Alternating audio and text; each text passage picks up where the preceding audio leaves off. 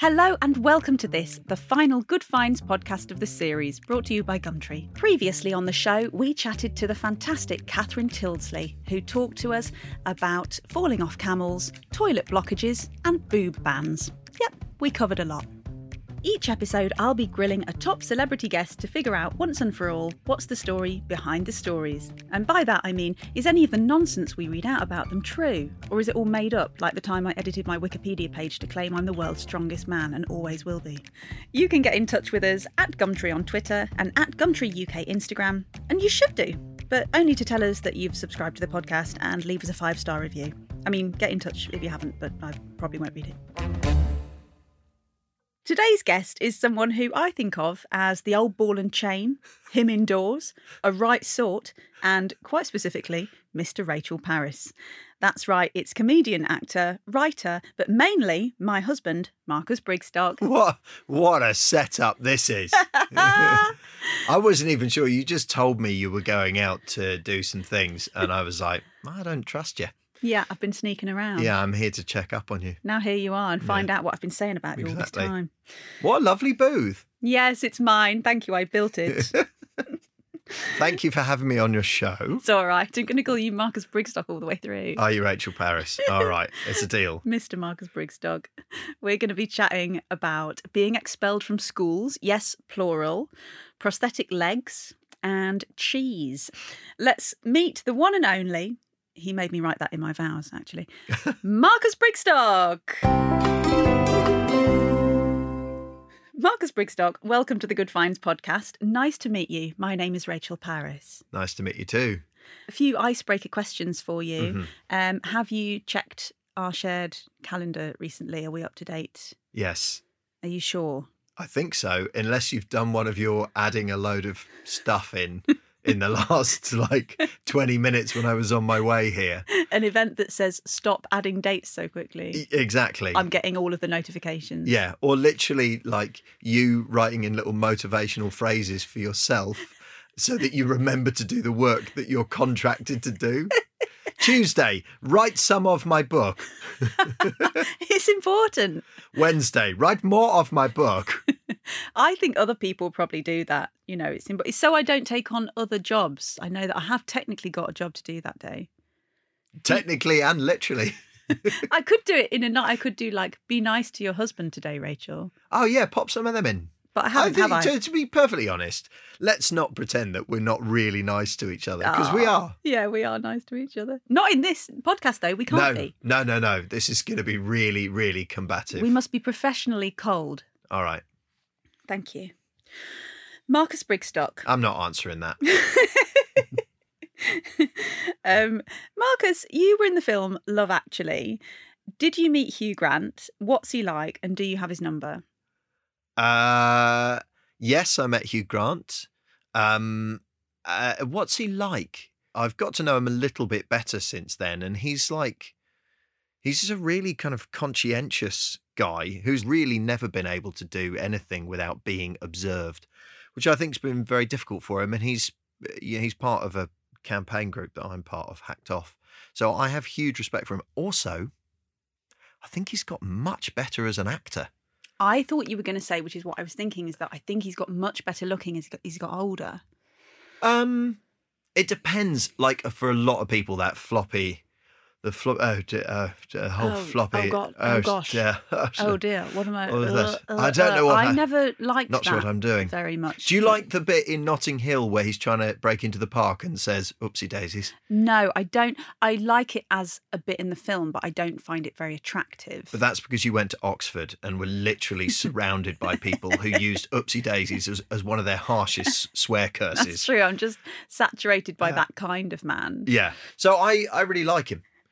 I like most people sort of have made their mind up about Hugh Grant by now. I doubt there's many going, too soon, I'm going to wait and see. I'll wait and hear what Marcus Brigstock tells his wife about Hugh Grant before I really make my mind up. Just before we move on to the headlines, final question. Did you lock the back door? The back door? Yeah. No. You're very lax about that. Do you lock it? Yeah, of course. Burglars could come through the back garden. How do you feel about the front door? Yeah, I lock the front door. Do you? Not always. No. This is very dangerous. It's a really bad idea to If tell anyone people knows where this. we live. Yeah. People just walk in. Come on in. We're friendly people. And, after the pandemic and everything, it's just nice to see a few people, isn't it? It really is. We'll be very welcoming. We'll make Come you on some in. very nice tea. Who are you? Yeah, Because we've seen you in a van opposite the house for a while now, but you haven't come and said hello. Do you want an omelette? An omelette? You'll probably make them an omelette. I might do, yeah. Okay, shall we start the show with your first good find headline? Shit, have we not started No, yet? not really. Oh. Not properly. Okay. Warning, the next part of the show contains references to school. So if you're listening to this whilst in a lesson at school, I mean, well done, fair play, absolute legend. Marcus, your good find headline is, I was expelled from 3 schools. Now, obviously, I know this already, but 3, it is a bit much, Marcus. Will you tell us what happened? No, I won't. I can tell you that as your wife, the first one is my favourite reason. Yeah, because they get sadder as I got older. Let's focus in on the first one. The first one's pretty good. I was just 7 years old and had already worked out that I didn't like football. Marcus comes from Dickensian times. And I was made to play football. There are assumptions made about boys and football that are dead wrong. Gender stereotypes. That sort of thing, yeah. And I was made to play football and was just like, what? Even at that age, what is this all the time? Everyone's just running about after a ball. And at that age, the game of football is 2 clumps of 10, because someone's in goal. 2 clumps of 10 people just being as near as they can to the ball all the time. It's not a sort of nuanced game where there's positions and stuff. Anyway, I didn't like football. I was made to play it, and this was Rachel, can you imagine it? The 1970s. My God, literally before you were born, which is quite shocking. Yeah. But anyway, so I wasn't very good at maths, but I was good enough at maths to work out that if there was only one set of goalposts at one end of the pitch, they were only going to need half the number of players. That equation includes, they will continue the game. Yes. Just with 10 people running around a ball. 10 people running around a ball, but you're not going to need the other team because there's only one set of goalposts. So I found some wood, some bark, some bits of sort of stuff that I found in the woods and stuff, and built a bonfire round each of the upward supporting struts of the goalposts, and burnt them down. You burnt down the football goalposts of your school. Well, one of the sets. You've got to bear in mind how posh I am, which must have been a factor in your choice to marry me. Yeah, of course it was. Yeah. I want to elevate myself socially, yeah. You a huge fan of Jane Austen, so the whole thing makes sense. It makes sense, yeah. But there were a lot of football pitches, but the one we were always on, which is the furthest one from the school, by the time you got to the pitch, you're knackered anyway. Of course it was. So, yeah, I burnt the posts down. But the big mistake I made, and for any young arsonists out there, this is something to watch, I poured creosote over it, because creosote smells like something that will burn. But it doesn't burn. It's just wet. It's sort of watery stuff. But it smelt to me like, that'll go whoomph. That'll go right up. So, but it didn't. It didn't. No, it just meant that I sort of, one set of posts I caused serious fire damage to. The other I just sort of smouldered in smoke. And I wasn't getting on terribly well at that school anyway. So they invited me to move on. They invited you to move on. And you were what, 8 at this point? I was 7. You were so this was within your first year of starting the school? Yes, it was. Wow. It was really straight away. Really bad. What was the second time? The second time, so I was by then at boarding school. Yeah. And there was a very small shop, not very far from the school, but far enough that leaving to get there. Was it the old curiosity shop?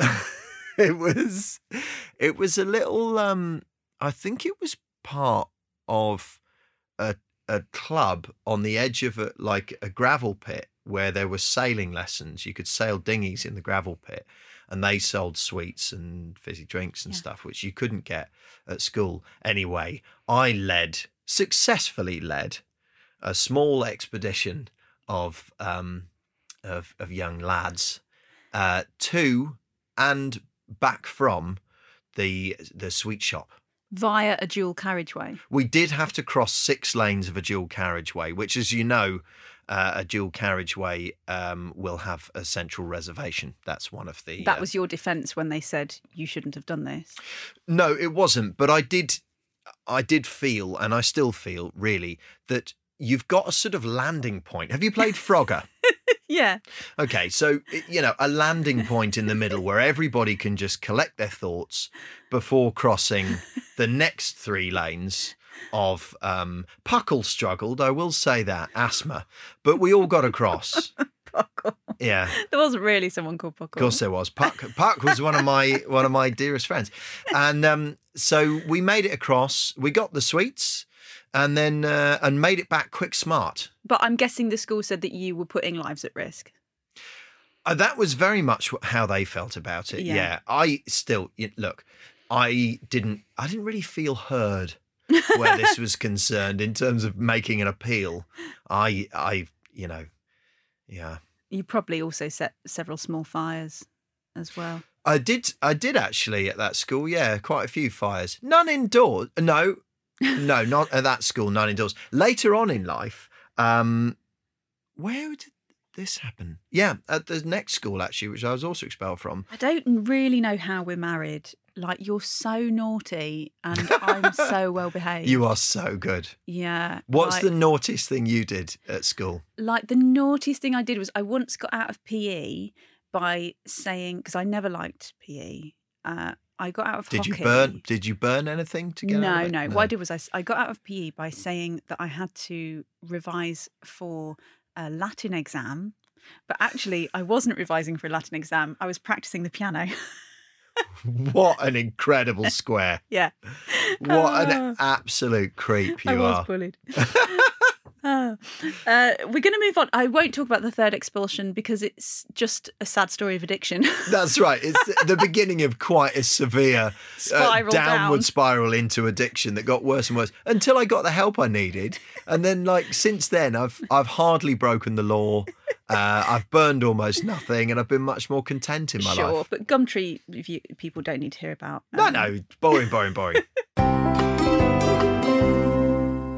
Disclaimer, the next part of the show mentions the Ministry of Sound. I just wanted to mention that in case it brings back any flashbacks from your youth. It was ages ago. Move on. Get over it. Okay, so Marcus, shall we move on to your next good find? Yes, please. Okay, it is this. Marcus Brigstock injured whilst performing podium dance. Now, I feel, does this conflate 2 different things happening? Yes. I thought so, because podium dancing, true. Injuring yourself on stage, true. Yes. I did injure myself on stage telling the true story of when I was a podium dancer. Right. Set the scene. Okay. Set which scene? The original scene, the podium dancing scene. Start with the fact that you were a podium dancer. Okay, fine. That makes sense. That'll probably be the thing that people are like, what? Yeah, that's the context people are missing. Sure. Okay, so when I was 18 years old, I more than halved my body weight in under a year. I went from about 24 stone to 11 stone in about 8-9 months. And so my body was like this brand new, elastic, amazing, slim, movable, exciting thing that I loved playing with. Painting a very erotic visual image for the listeners at home. Sure, here. Of course. But it really did. It felt like, having been so dangerously overweight and then suddenly not, it felt really good. And I was a goth. That's the music I was into. And you don't dance to goth music much. You sort of shuffle about. You just mull. You sort of have a think, and you might sway a little bit if you absolutely have to. You would jump up and down if the Cure are playing Shake Dog Shake. Sure. But that's it.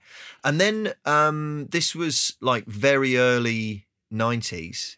And so rave was a thing and dance music was huge. And I was taken to a few clubs and I loved it. It was amazing. And feeling really good about my body, I climbed up onto various rostra and threw shapes in a big way. And I was never a particularly good dancer. You are a good dancer. Oh, thanks, baby.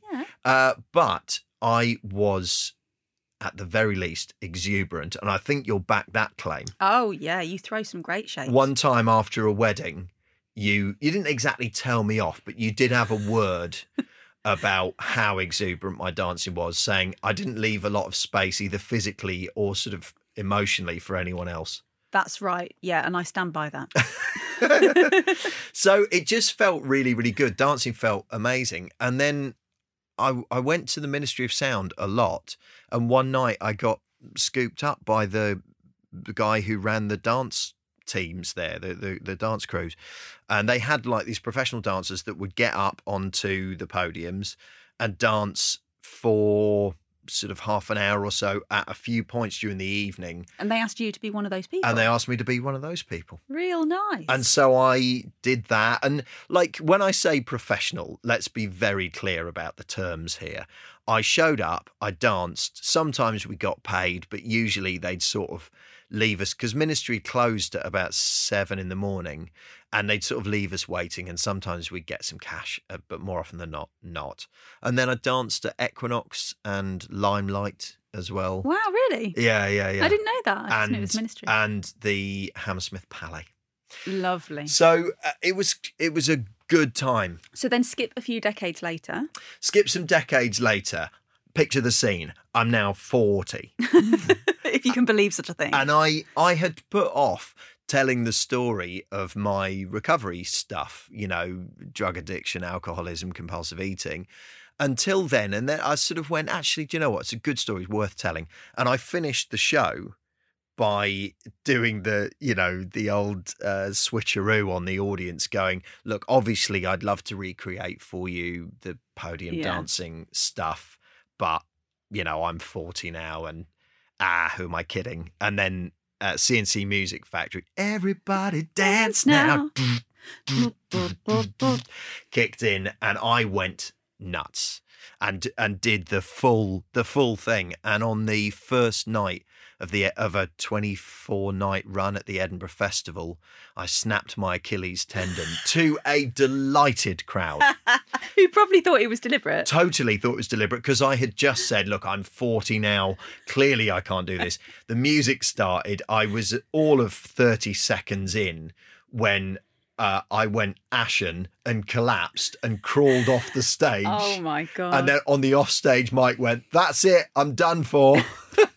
Please leave. They were like, yay, this is hilarious.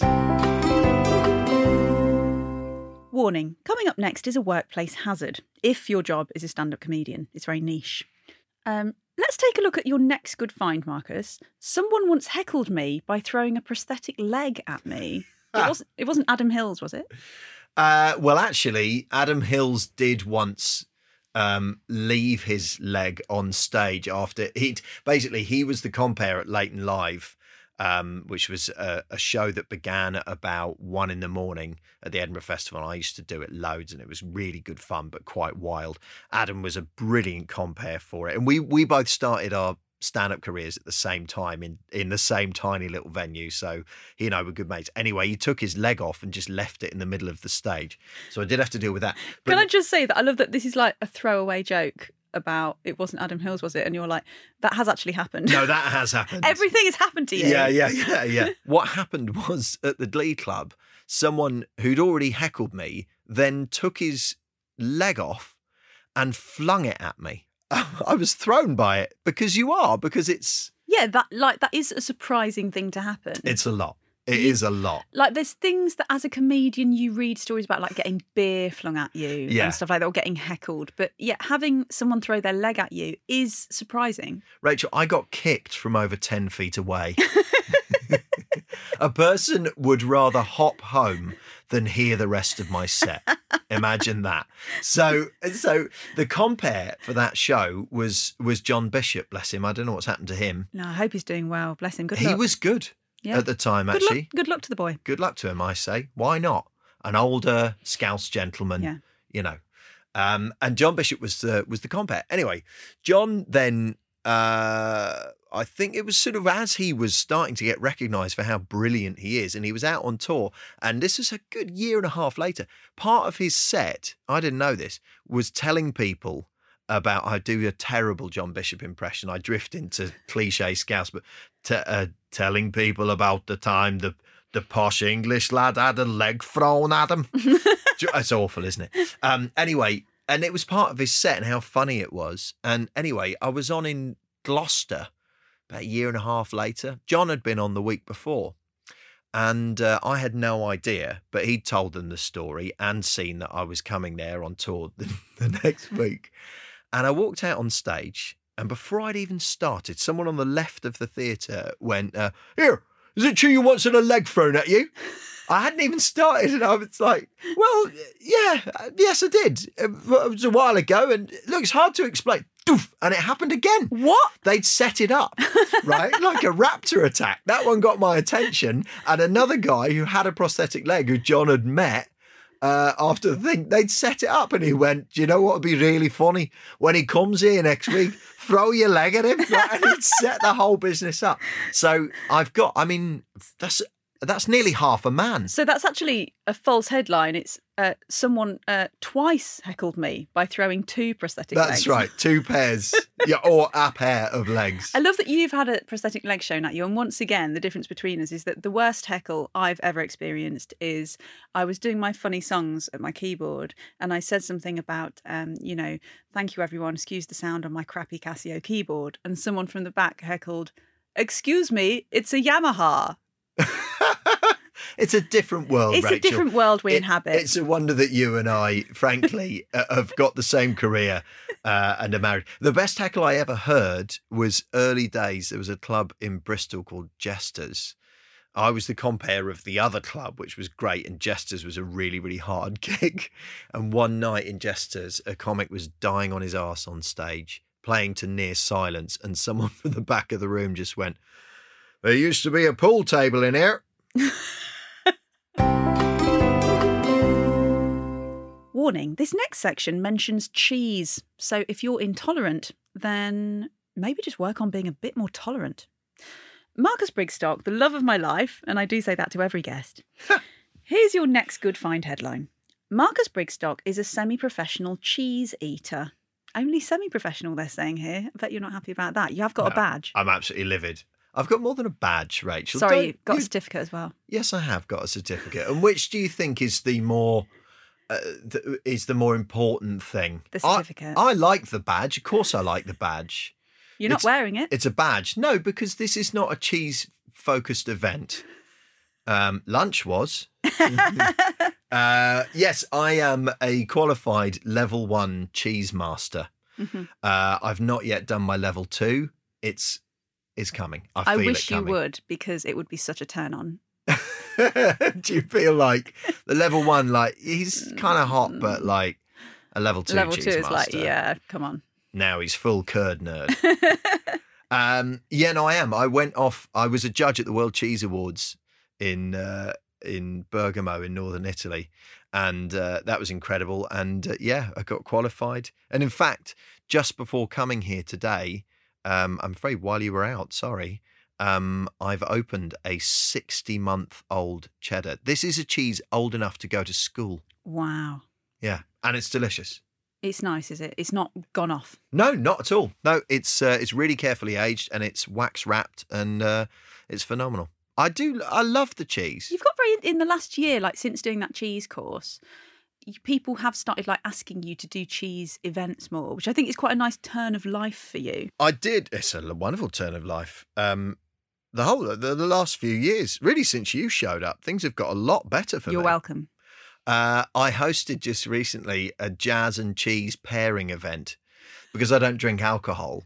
I wanted to do a pairing event, and I said to them, look, the atmosphere of where you eat something is really important. If you think about having a paella overlooking the sea in Spain, or, you know, pasta in Italy. There's something about place and all of the sound and everything that goes with it. So I paired a fresh one, a funky one, a classic one, an old one, a sexy one, jazz. Sexy cheese? Sexy cheese, of course. Like gooey, really gooey cheese. Don't look me in the eyes while you say that. Horrible. Gross. Marcus, my husband. Rachel, my wife. Marcus, thank you very much for joining me on the Good Finds podcast. Is there anything you would like to mention or plug? Perhaps how proud you are of your wife's new podcast? Just that? I'm enormously proud of my wife's Good Finds podcast. Thank you, Marcus. I think people should listen to it. But to be honest, they're only really going to know that if they're already listening to it. Yeah, he makes a good point. Very sensible man. That's why I married him. Okay, I'll see you at home, Marcus. Leave the door on the latch. It'll only be a minute. Marcus Brigstock, thank you. And that's it for this episode and the series. Huge thanks to Marcus Brigstock. Was it just me, or did we have a little bit of chemistry? I feel like we did. And we certainly learnt a lot as well, from cheese to the Ministry of Sound, from prosthetic legs to being expelled from school. He truly is a fascinating man, and that's not even mentioning the most interesting thing about him, me. Over the series, we've learnt a lot about Pete Wicks, Ellie Taylor, Cheryl Hole, Marcus Brigstock, and Scarlett Moffat, and Catherine Tildesley, all excellent guests. Don't forget, you can follow us on social media at Gumtree on Twitter or at Gumtree UK on Insta. And you can follow me, Rachel Paris, hello, at Rachel Paris on Twitter or at Rachel SV Paris on Instagram. Let us know what good finds you found using #GoodFind. I've been Rachel Paris. Bye bye.